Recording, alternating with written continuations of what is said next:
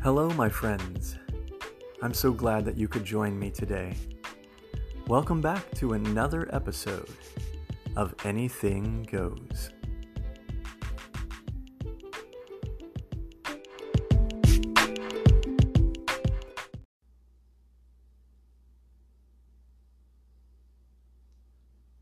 Hello, Anything Goes friends and family.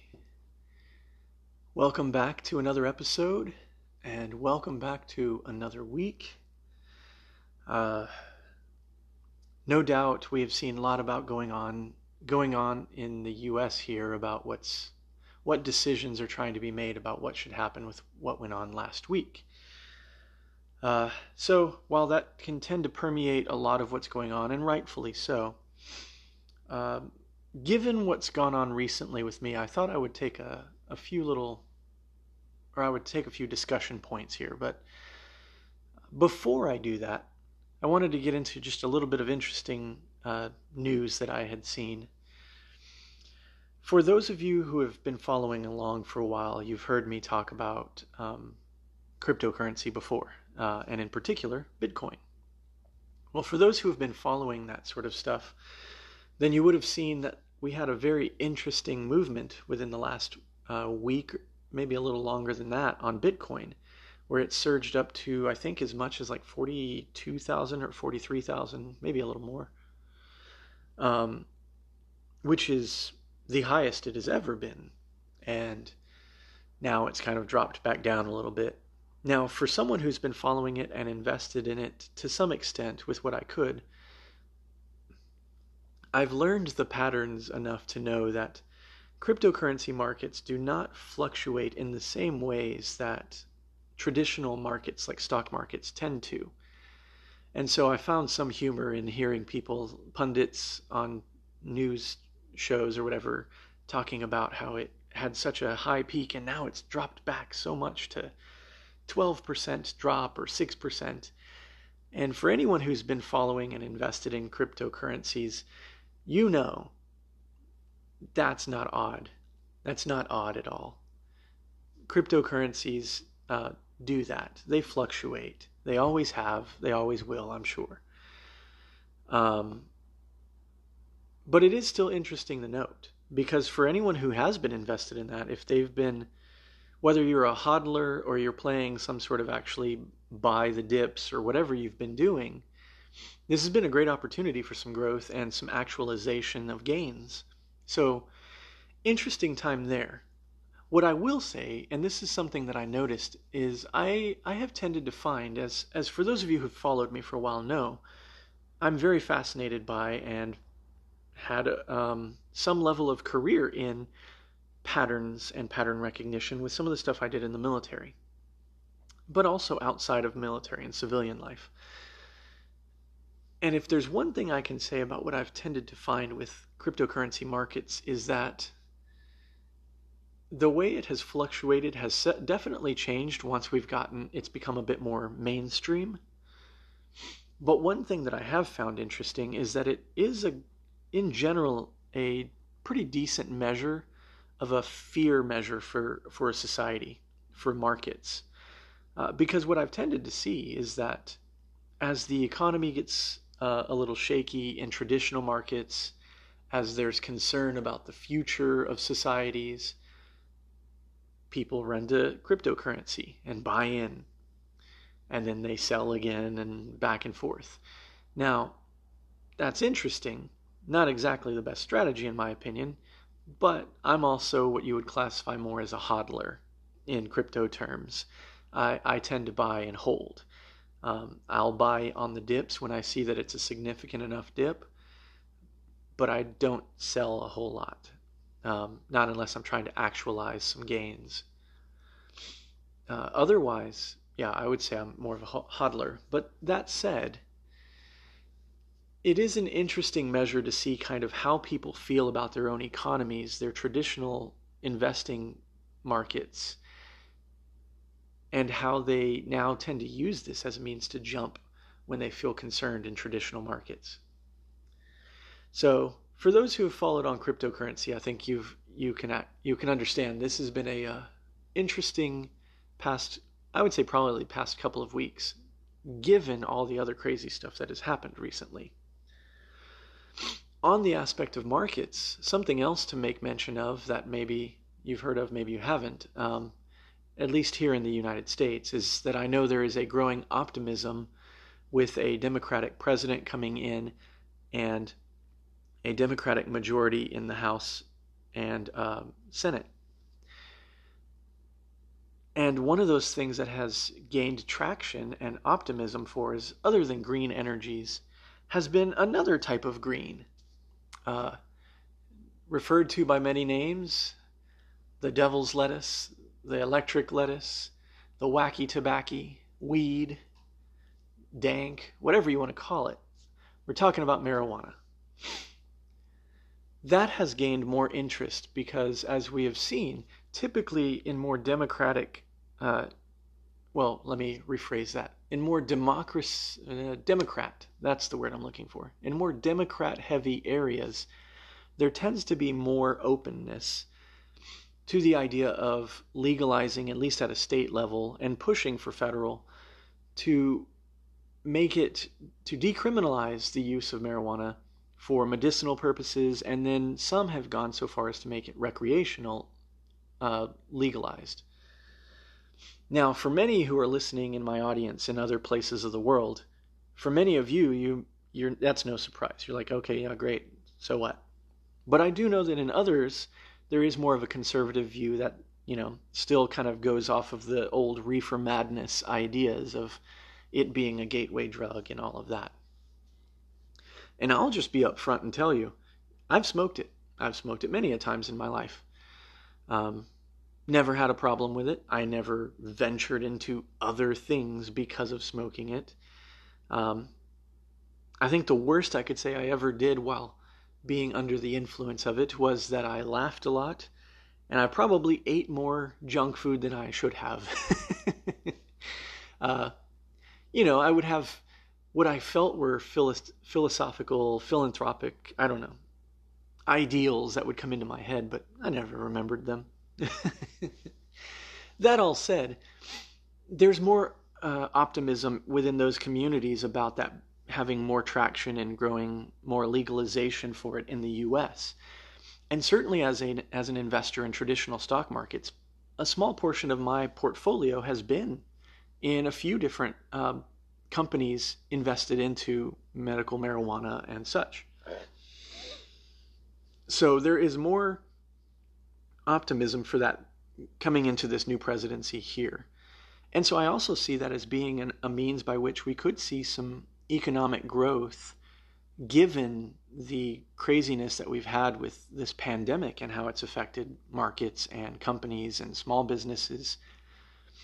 Also, the interesting thing with that is, at least this is my hope, is that as this becomes legalized, I would hope that there can be a push for those who were incarcerated simply for having some in their possession. Now, I'm not talking about distribution, although that could be brought into question as well, potentially.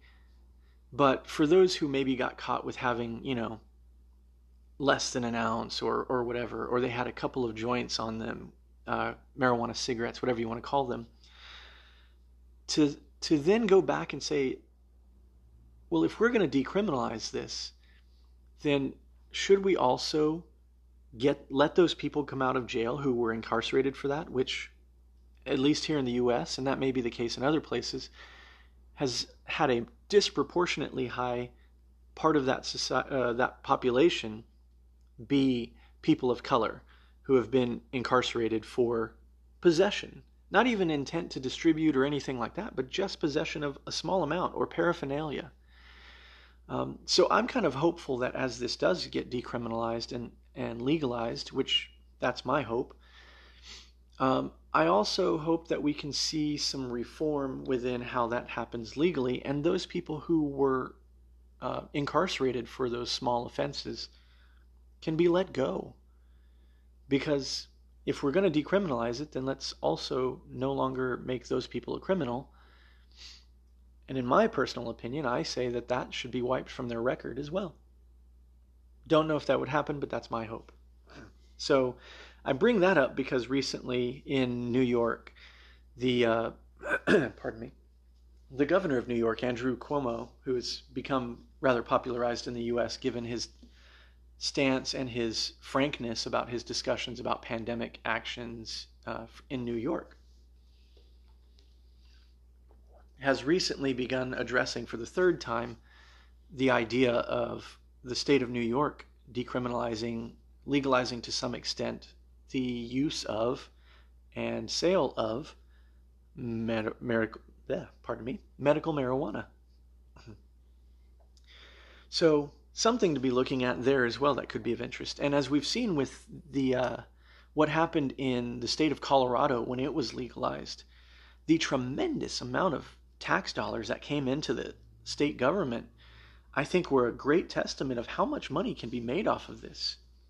And also the fact that we can finally remove this ridiculous, long-lasting stigma of what propaganda films like Reefer Madness created, which is to create this mania of, almost McCarthyistic kind of view that, this green scare as opposed to a red scare, that anyone who's involved in it is crazy and terrible, and if they smoke it, they'll all become crazy and terrible. Friends, let me tell you, that's not the case. If you have an addictive personality, then regardless of what it is, you're going to find yourself getting into other things because of the addictive tendency within you, not because of the actual drug. I'm not saying that some drugs can't be addictive in the nature of what they are, for sure. But I would argue, in my experiences, having lived in places like Colorado, around people who were parts of dispensaries and who owned grows, who worked at dispensaries helping to pick up cancer patients that would come and buy their medical marijuana, things like that.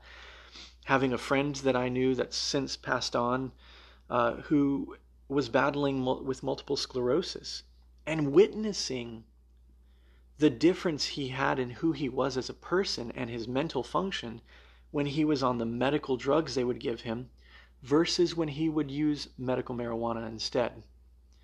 And I can tell you from those experiences, it has so much benefit. There was a documentary that came out on Netflix. I don't know if you can find it there anymore, but if you search the internet, I'm sure you can find it. It was a documentary called Charlotte's Web, and it's not the story about a pig and a farmer. That's not what we're talking about. I think it was called Charlotte's Web. Maybe it was called something else, but I think that's what they did. And it's a documentary about a family that had a daughter that would have, I think, something like 300 seizures a week. And they had tried all of the different medical ways to deal with it and just could not get it under control. And out of desperation, they started searching out more alternative medicine approaches because they just wanted something to help their little girl. And mind you, this little girl was not like, 12, 13, 14. She was young, in single digits, still very young. And as any good parents would do, they want to find ways to help their children and to alleviate the suffering and hurt that their children are in. And so out of desperation, they looked at alternative medicines and saw people recommending and talking about the fact that CBD, not THC, but primarily the CBD components of marijuana, had very strong effects on the nervous system and helping with a lot of those issues. And there's videos you can find. There was a gentleman, I can't remember the name of the video, but there's a video, you can find it on YouTube probably, of a gentleman that had some sort of palsy or something to that extent where he shook all the time. He had done all the typical medicines. They had him try CBD, just a CBD heavy smoking of marijuana. I may be wrong. It may have been the entire plant and not just a CBD heavy. It may have had some THC. But either way, within a few minutes, very short few minutes, the man went from being shaky and out of control of his body to being able to have normal conversation and a steady body movement. So at any rate, this documentary about this little girl, we see that within the first dosage of the CBD oil, which is I think what they were using, she had a drastic drop in seizures from 300 to down to, I think, one or less than one a week, which is significant. And so there's all of this evidence that has been mounting for quite some time to show that this plant has good effects. We're finding more and more that it has the ability to help people with PTSD. It has the ability to help people, some with depression. Obviously, if you have eating issues and you don't tend to eat as much as you should, that can help to stimulate your hunger, as anyone who has partaken of it knows. And I think it also can help with depression, in that most of the encounters I've seen with people, actually I think I would say all of the encounters I've seen with people, I have not seen one person engage in the use of marijuana and become depressed because of it. They may get a little paranoid, but that tends to happen because of their own paranoia before they go into the experience, and then it gets amplified. Nonetheless, optimism here on that regard, because it looks like there may be some opportunity for that to happen in the US, and in a good time when we need that economic stimulation and growth. So we'll see what happens there. Well, we're about to take a break. Before we take a break, I wanted to address kind of what's coming up. I wanted to, given everything we saw last week, I did a little diving around on the internet, and just recently, this morning, got off of an interview with the producer for a national show with a channel called NPR, National Public Radio. And for a segment they have called All Things Considered, and their podcast called Consider This. I was interviewed today, asked a little bit about my experiences with walking through with a friend, and also other people in my life who kind of got into the QAnon stuff and other conspiracies and the challenges that may have presented. So given that, coming up in the next section, I'm going to start talking a little bit about how do we talk to people that are conspiracy theorists, and how do we still be kind in it? How can we engage that? Also, I thought it would be interesting to take a look at kind of the ideas of the 7 stages of grieving. And I thought it would be interesting to look at it as it relates to the idea of a breakup. Not because we're talking about relationship breakups, but because I think the concept of it still fits what we're looking at with regard to conspiracy theorists in general. So we will be right back after this break, and we'll start digging into that some.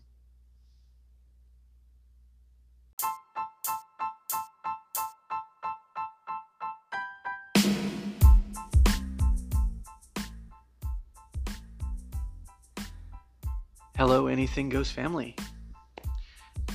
Just wanted to take this moment to remind you that if you like this podcast and you'd like to see it continue to grow and improve, I welcome you to become a monthly supporter to the podcast. You can do so at anchor.fm/Joseph, Joseph, hyphen or dash, Guzman, Guzman, and the number 3. There on that page, you'll find a button that says support. If you click on that button, you can become a monthly supporter to the podcast for as little as 99 cents a month, $4.99 a month, or $9.99 a month. The choice is up to you. And if you decide that you want to be a supporter larger than that, or you'd like to do a one-time gift, then you can click on that other button that says message, and I can certainly arrange that with you. And as always, my friends, I always love hearing from you. So if you'd like to send me a hello, you can click on that message button and let me know. Or if you'd like to be considered for a podcast, or if you have an idea for a podcast, send me a message. I always love hearing from you, my friends.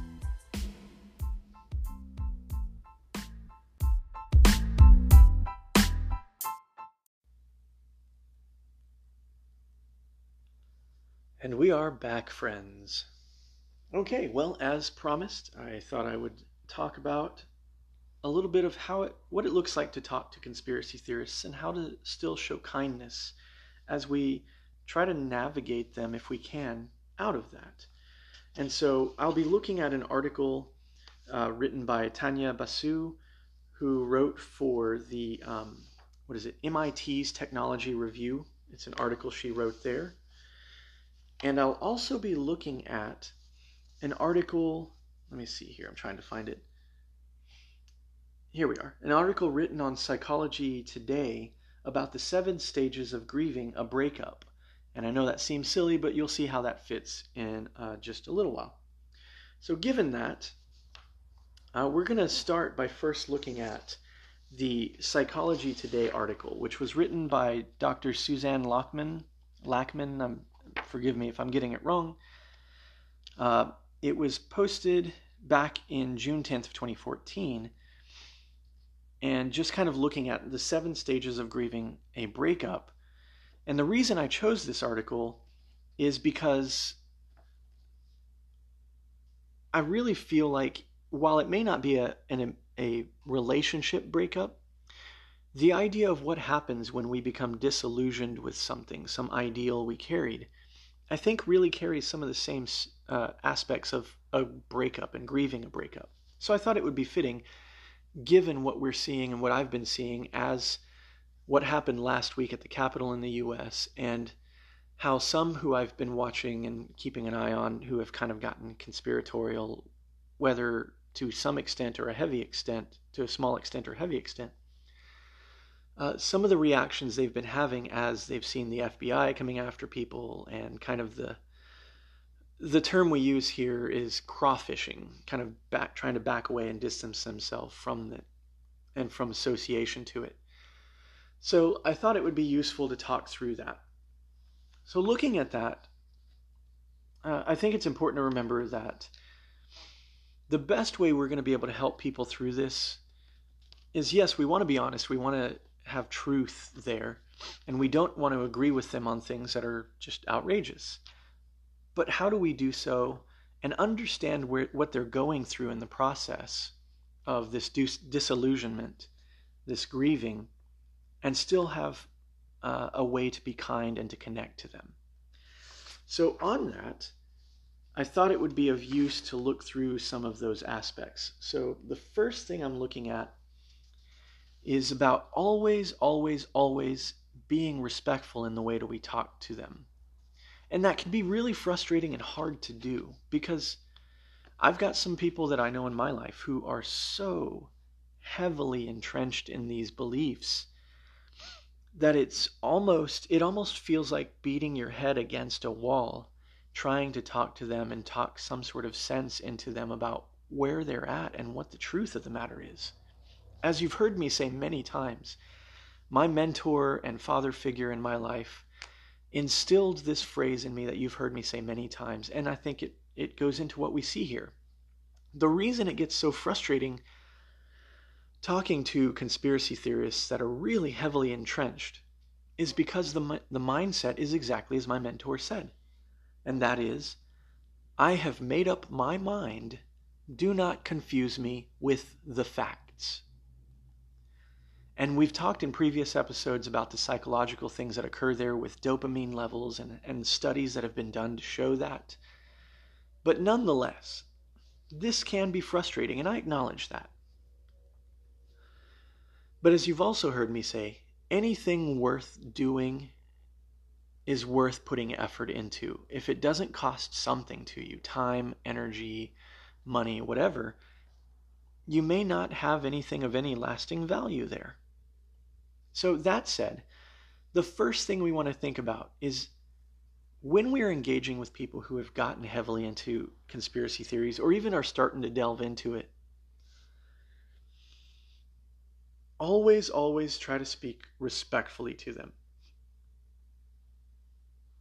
And if you speak to anyone that's been involved in this stuff, they'll pretty much always tell you the same thing. Without respect, without compassion and empathy, you're not going to get anyone to open their mind or heart to you. And that's critical.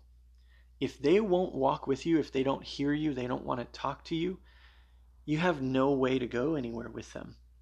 So the best thing you can do is to try and empathize where you can, to show some level of respect to what's going on in the situation, and to keep respect, compassion, and empathy there at all times. Because when they feel like you're hearing them, even if you're not saying you agree, and you shouldn't say you agree if it's outrageous stuff, but hearing them can help. And these are things that I learned with what I did in the military and outside of the military. Mirroring, as you heard me say before, is a useful tool.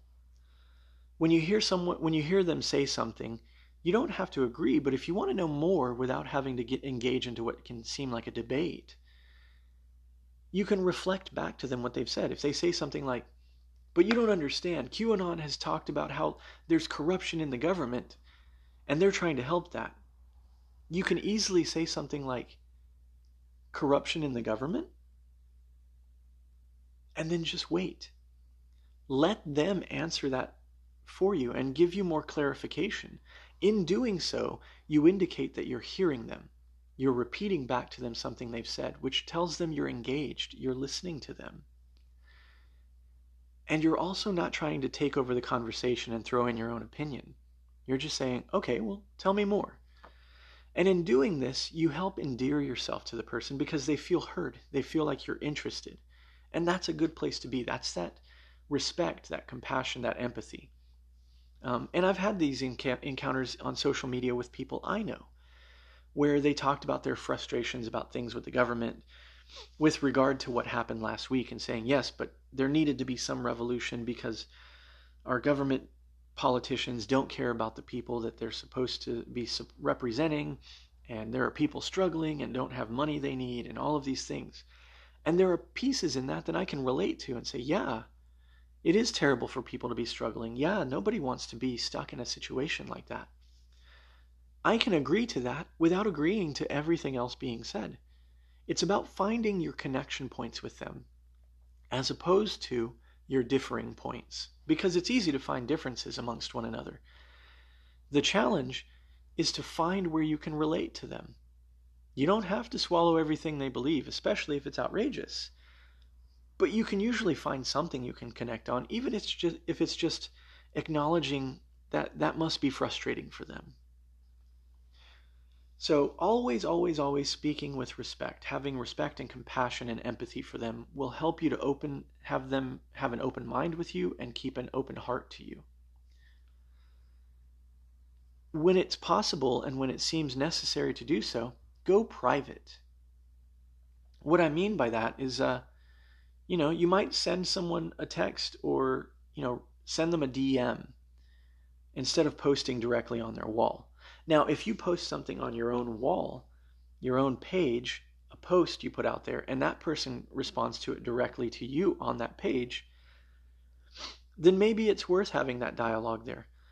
But if you see them post something on their own page, maybe instead of just posting back on there, send them a message and say, directly, hey, I saw that you posted this, and I had some questions about where you're coming from or what you're thinking about this. I want to understand where you're coming from. In doing that, you can prevent some of the social media mob that happens where people want to jump in. They don't really contribute anything of value to the conversation a lot of times. They just kind of want to jump in and be like, yeah, what they said, which is not really helpful. And that's something I've learned, interestingly, with what I did in the military, but also with going through art school. As an artist in art school, you are required to be criticized. Every single art piece you do goes through a critique process, and your professors, your peers, all get an opportunity to critique your work. But there is one stipulation with that, and that is when you're critiqued, you can't say something like, I like it, or that's cool. It's an unacceptable answer because it contributes nothing to the conversation. And in this case, that's also the case there. What you don't want is people jumping in being like, yeah, what they said. Yeah, you take that. It's not helpful. Real criticism, real critique needs to come with something of meaningful input. And so sometimes it might be worthwhile to go into a DM. It also prevents them from feeling like, they got egg on their face. While it may be tempting to want to throw egg on someone's face when you feel like they're being stubborn and ridiculous and outrageous, again, you may not win them over doing so. Chances are you won't.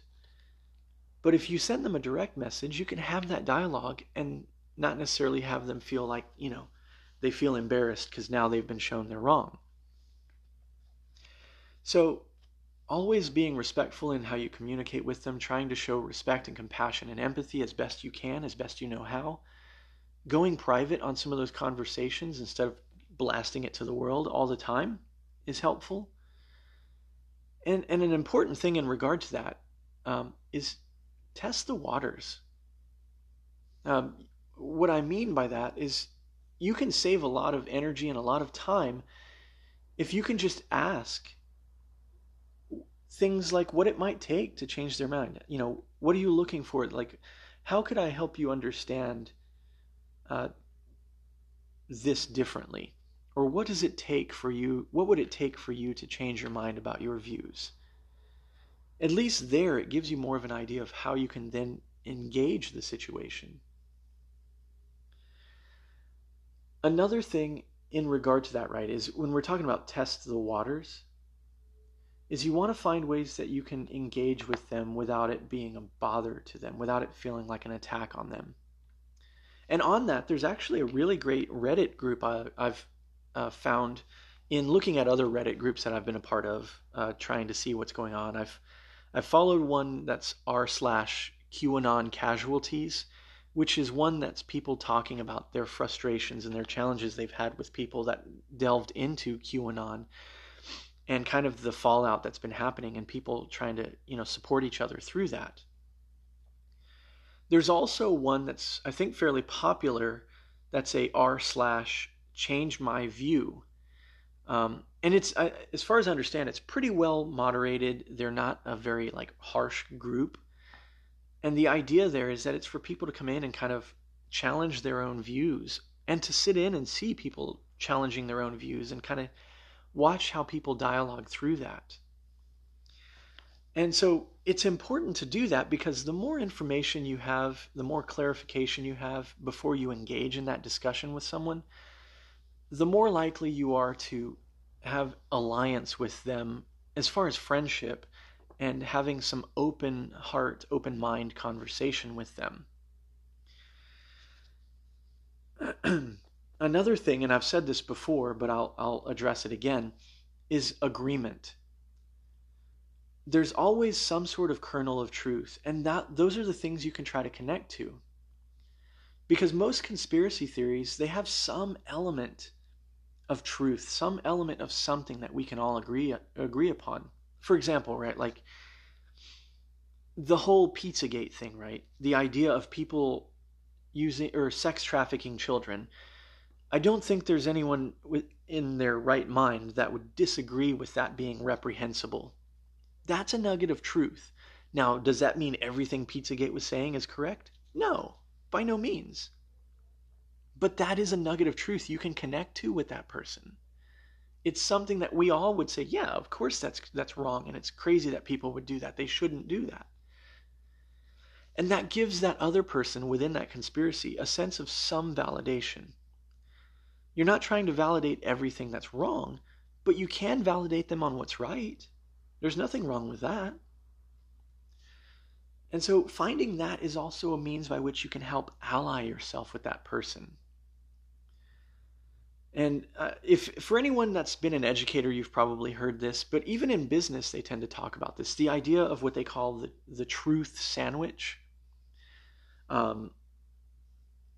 or the kind of positive sandwich. The idea that you tell someone something that's nice, and then something that maybe isn't so great for them to hear, but it's something that needs to be addressed, and then end with something nice. The same idea is true with what we would call like a truth sandwich, right? You use a fact, you talk about a fallacy, and then you talk about another fact. And there's a lot of ways that you can look at that, right? But essentially what it comes down to is you want to state something that's true, right? Like if they say with the Pizzagate situation, right? They talk about children being put into sex trafficking. That's a truth you can agree upon and say, yeah, you're right. Children should not be in sex trafficking. It shouldn't be happening. It's terrible. It's horrible. And then you can then approach a fallacy and say, But do we really think that this random pizza joint in Washington, D.C. is the focal point of all of this? Like a pizza place? Why that pizza place? Why not some big corporation that has money to do things, right? Um, and then you can end with another fact, right? You can find something else within that and say, yes, and this is also true. I agree with you on that too. Because if they feel like you're agreeing with them more than you're disagreeing with them, they can take the disagreement with stride. They may not agree with you on it, but they can take it with stride because they feel like you're hearing them. And you are hearing them. You're agreeing with them on things that you can agree with them on. You're not just saying, no, you're wrong and you're an idiot and everything you're saying is stupid. Because that's not going to get you anywhere positive. We'll pick up more on this right after the break.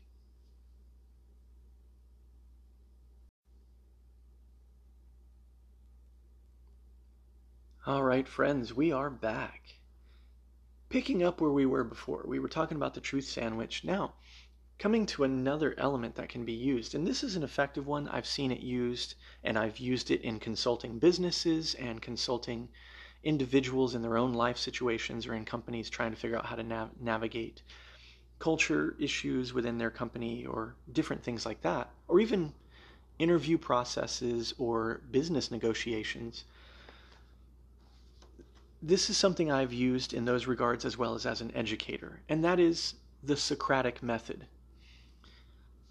What is that? It's essentially, in the simplest ways, it's using questions to help you probe a person's own argument so that they can find out for themselves if it stands up to scrutiny. And in this approach, right, this idea is challenging people to come up with their own sources and to defend their own positions. And by and large, this is probably going to be one of the more effective ways you can get some change going. But it requires those other things. It requires you being willing to be respectful at all times with them, going private if necessary, testing the waters so that you're understanding what you're getting into, finding areas where you can agree with them when they're there so that they feel like you're hearing them and you're allying with them when possible. Using that fact, fallacy, fact kind of approach, or that truth sandwich approach. Say something that's a fact and stand with them on that fact that they've said. Mention something that you think may be more of a fallacy, and then address another fact they may have mentioned. And with the Socratic method, when you're doing those things, you're then using questions that help to probe their own argument. And I can tell you from experience in what I did in the military and outside of the military, there are two words that are going to be your best friend when you're addressing things oftentimes. And those are the words how and the words what. Or I should say the word how and what. Asking questions that start with how or what present you with the opportunity to gain more response than just a yes or no or short answer. For example, if I ask someone, why do you believe in QAnon? They may give you some rote response, but it may not necessarily inspire more thoughtful answers. Or if I say, do you think QAnon is correct? The answer is either yes or no. It's a very binary answer. But when you ask something like, how do you know QAnon is correct? How do you know that everything in QAnon is valid? Or if you go to the what side of it, what would it take for you to be convinced that QAnon was not correct? What would it take for you to realize that the pizza shop that they talk about in Pizzagate was not some pinnacle of evil as they've been portrayed? Those kinds of questions allow for more meaningful information to be given.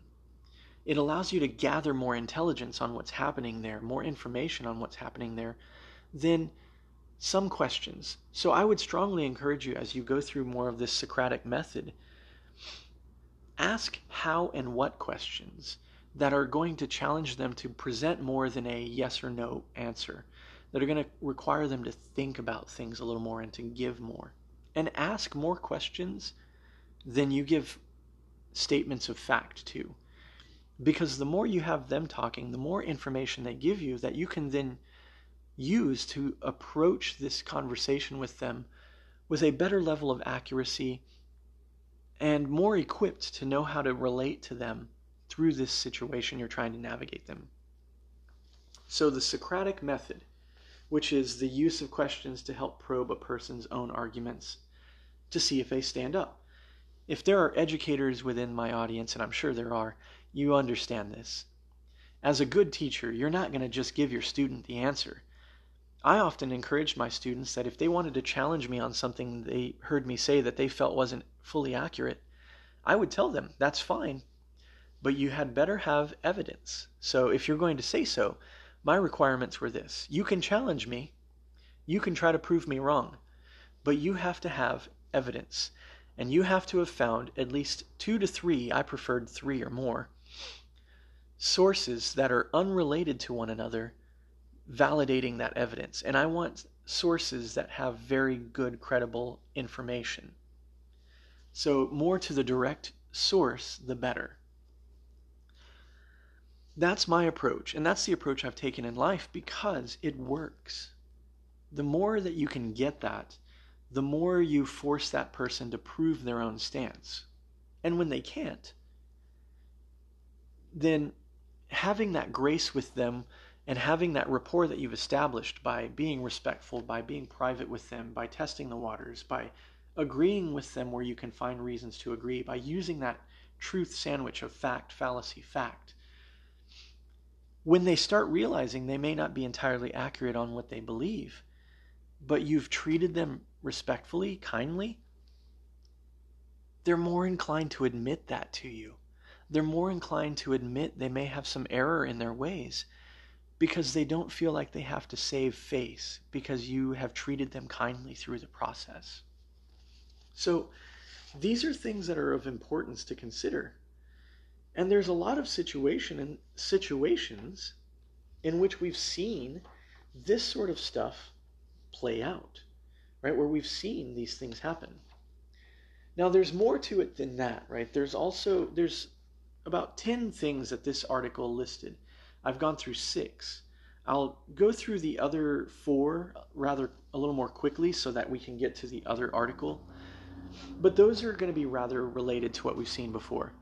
Another one mentioned is be very careful with loved ones. And I'm just going to kind of quote what this article had to say about it here. It said, every single person I spoke to hesitated when asked how to confront a loved one, like a sibling or parent, who believes in conspiracy theories.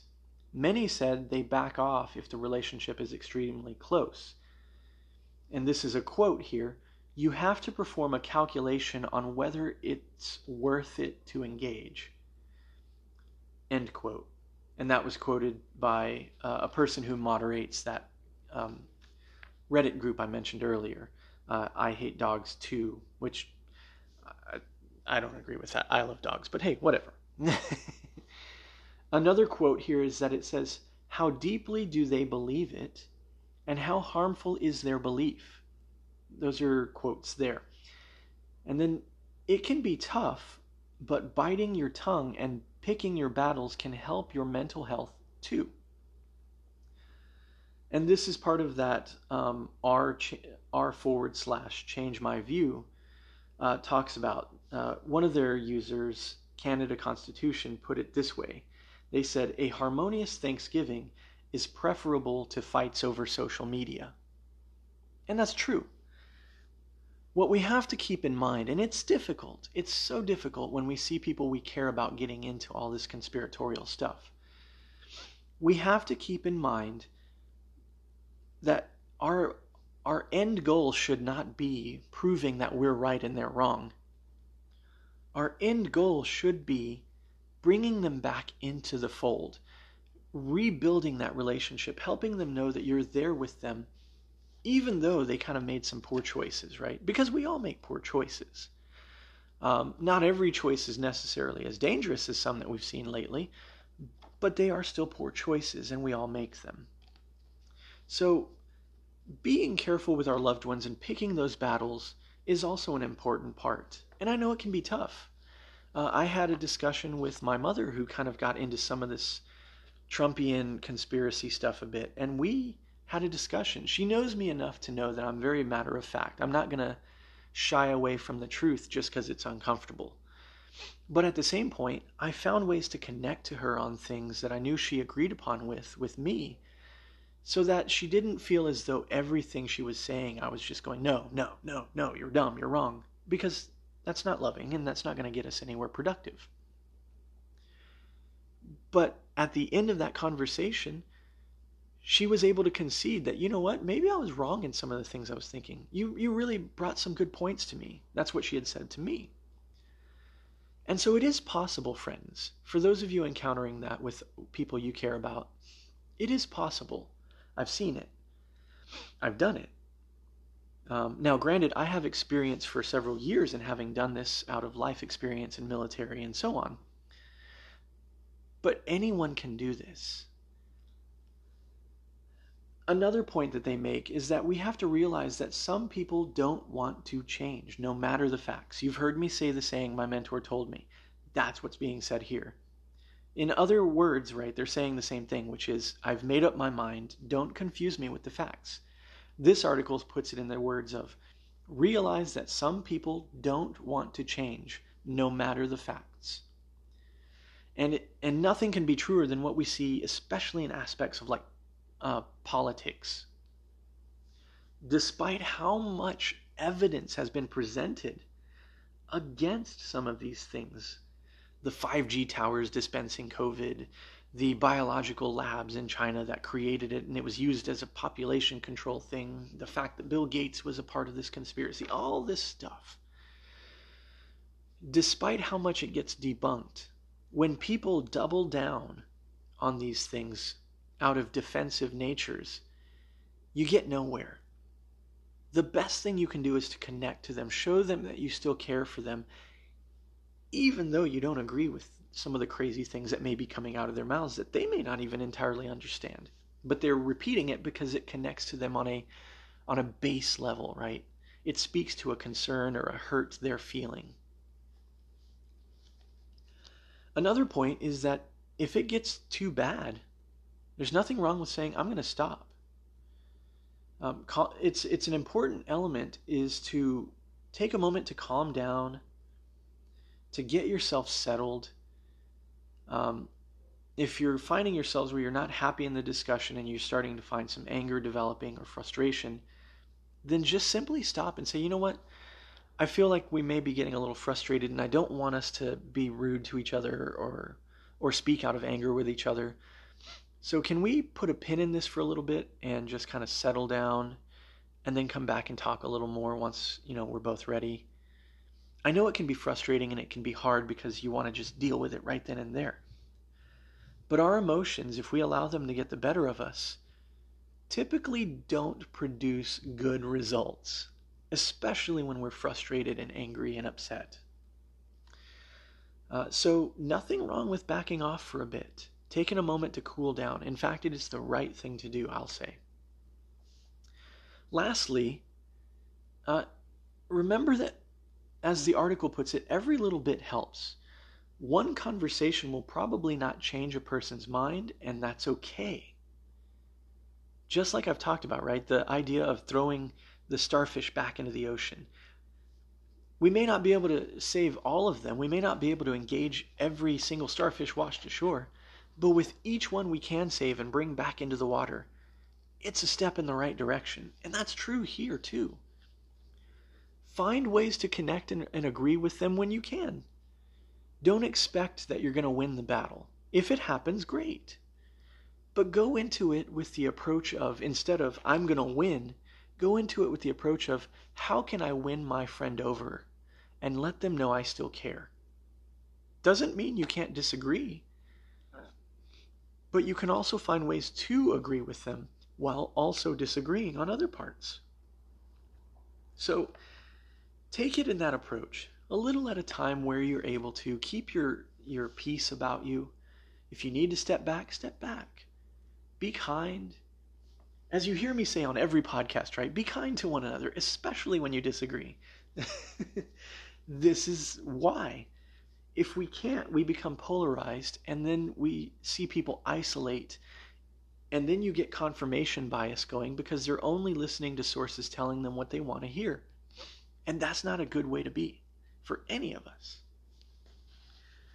So, all of that said, let's move forward into a different article, which was, as I said, written talking about the different stages of grief as it relates to a relationship. And now, mind you, this is not about relationships, but there's still some truth we can find there, right? This still speaks to things that are worth speaking about. And so this one, as I said, is a article from Psychology Today written by Dr. Suzanne Lockman.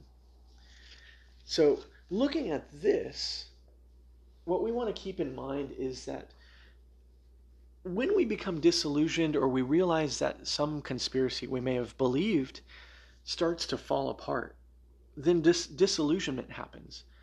And if we've alienated ourselves from people that have been our friends because we've been so pig-headed about it, let's say, right? You've been just so stubborn that you've refused to find any ways to connect. And on both sides, right? If you've been so stubborn in wanting to prove them wrong that you couldn't find any ways to connect with them and be right with them, then you start going through these grieving process, right? And so I think it's important that we consider the grieving process as it relates to breaking up, because it's true for a person who starts to realize their worldview may be falling apart around them. So with that, let's delve into what this Psychology Today article says about the 7 stages of grieving a breakup and understanding that emotional response to a breakup and how that can help us feel less alone, right? And this is true within conspiracy stuff.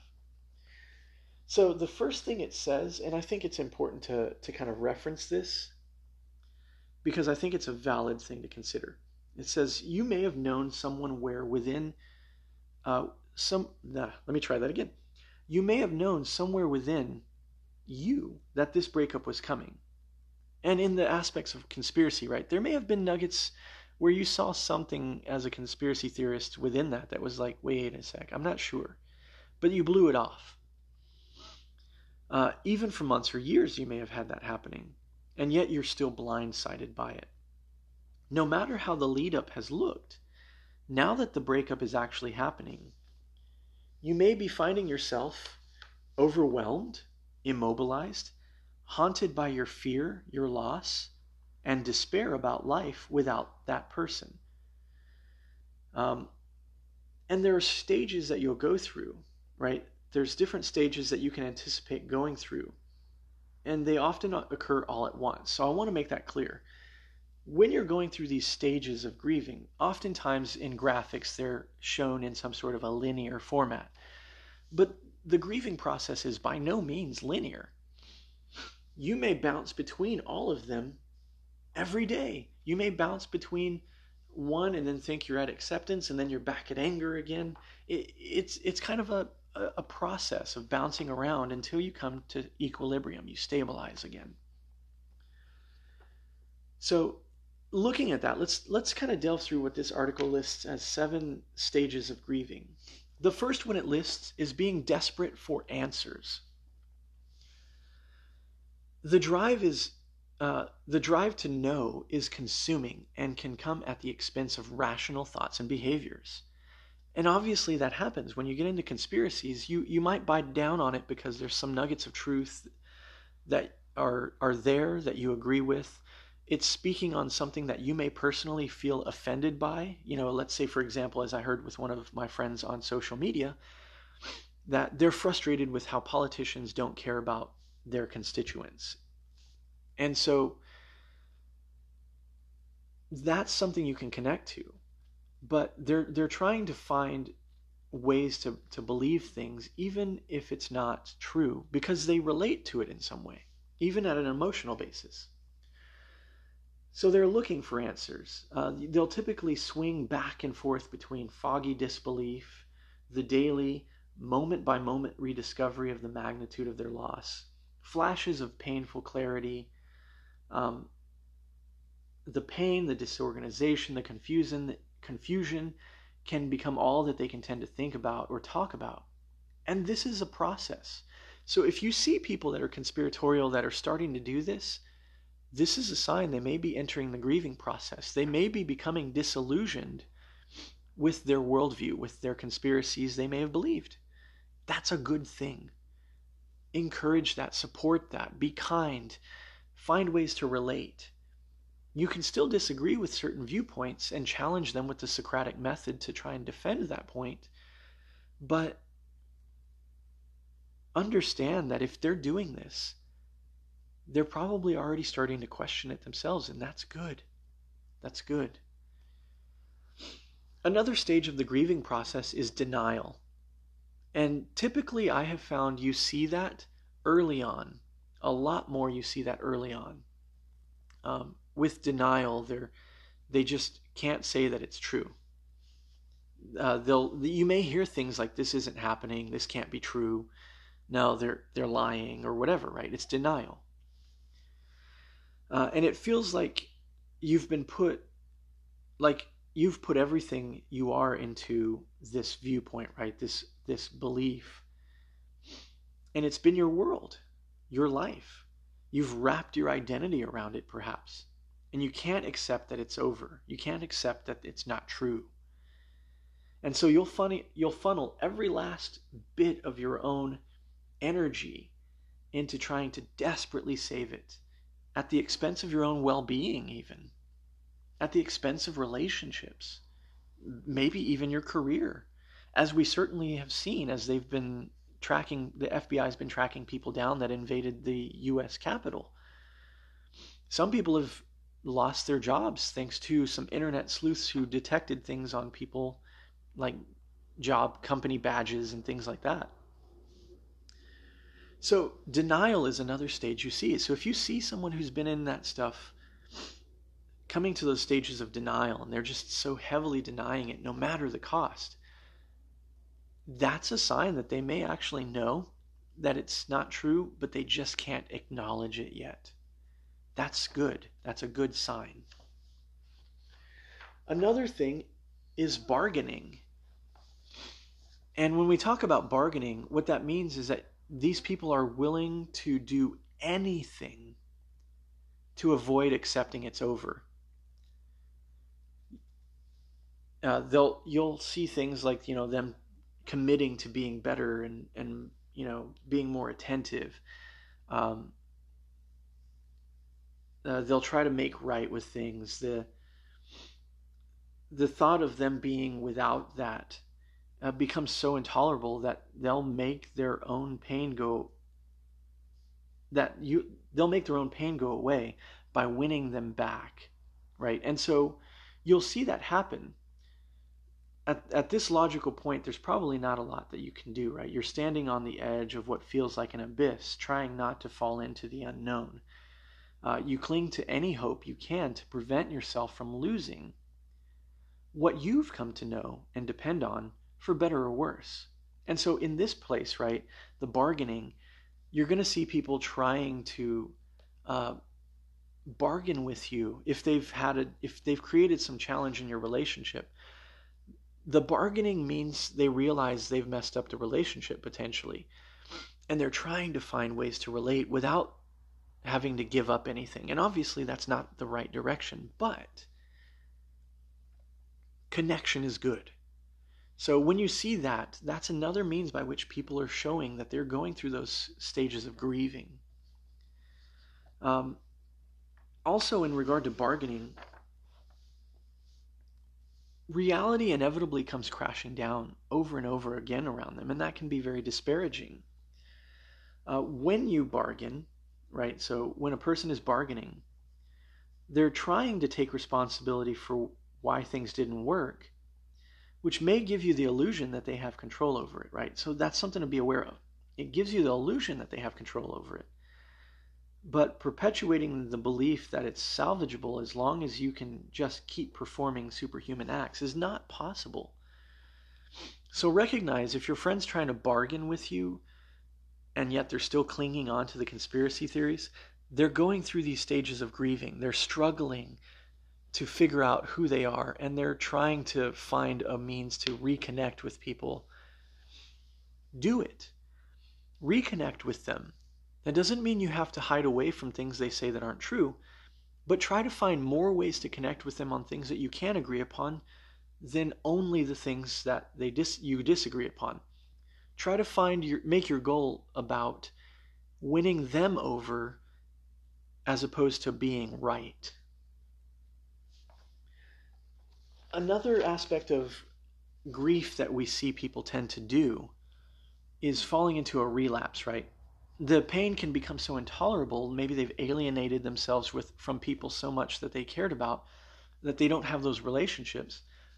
So as they go into those things, they may fall into a relapse. The pain is so intolerable that they may actually be able to convince themselves to try again or convince others to try again.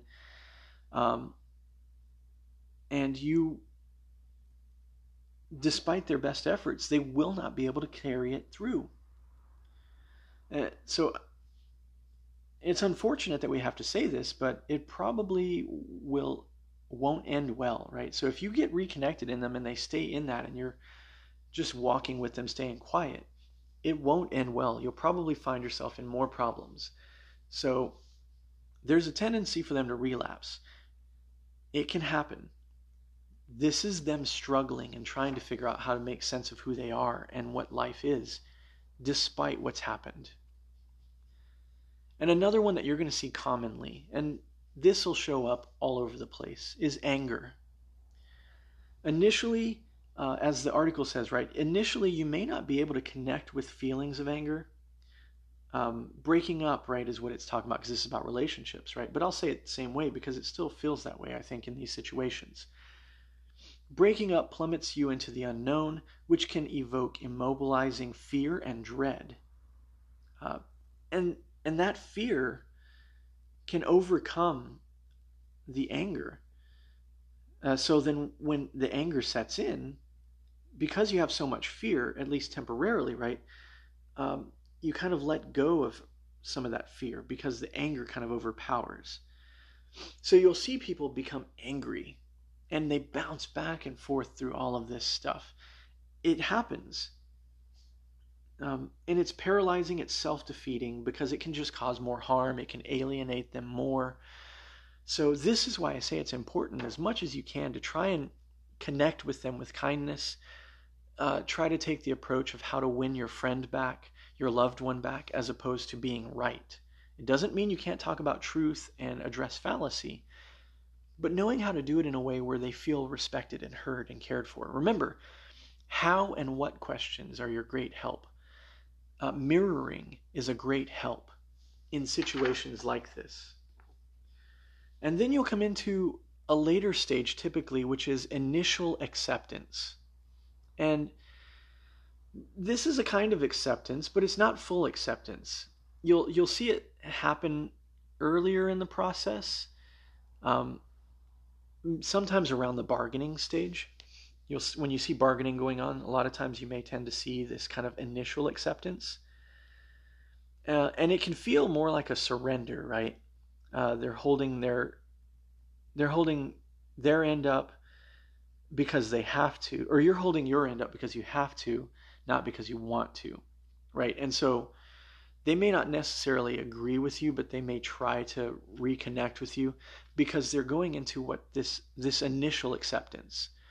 It doesn't mean they've actually accepted their wrong and that they've made some mistakes. They may have damaged some relationships, but they're testing the waters, if you will.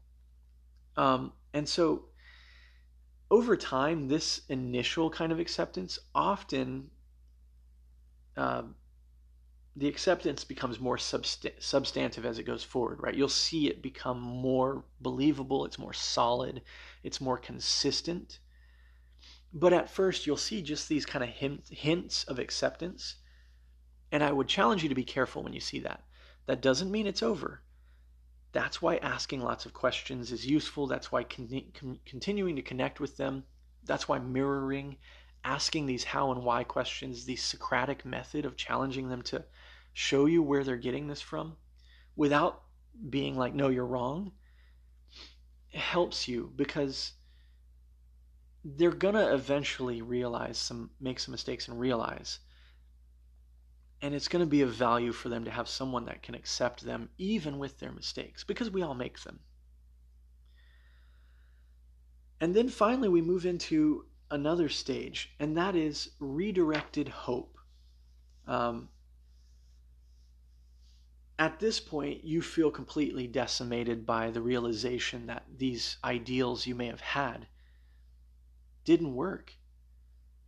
And you're now going to have to let go of this, right? Maybe this thing you've wrapped around as your identity. And as that acceptance deepens, right, and you start moving forward with it, you start acting upon it more, and you have people that I'm encouraging you to do, that are supportive along the process, then it makes it easier for them to take more and more acceptance and to step away from it, because they aren't stepping away from what they thought was a part of them into nothing, but instead they're stepping into something of meaning and value. And friends, let me just say this. If you are willing to engage in this process, and it's a difficult one, but valuable, I would venture to bet more often than not, you will have built a stronger friendship with that person than it was before this. Because when they see that you're willing to stick with them, even when they're acting a fool, and you can still show them love and connect with them and acknowledge truth with them where you're able to, despite things you may disagree upon, you will help them and your relationship will be the better for it if you can maintain and be strong enough. So when they come to that redirected hope, the hope is somewhere in their reserves, right? And when they gain access to it again, it allows them to make some meaningful distance between them and that stuff they were believing. So it is possible for people to go through this. And I would say as you encounter these situations with loved ones around you who maybe have gotten into this stuff, remember that if you can commit to those things, if you can acknowledge that those seven stages of grieving may be going on, if you can commit to being kind, right? Always speaking respectfully, being private when you can in conversations with them, testing the waters and understanding where they're at, agreeing with them where you're able to, using that truth sandwich of fact, fallacy, fact, using the Socratic method to challenge them to present their own arguments for their defense.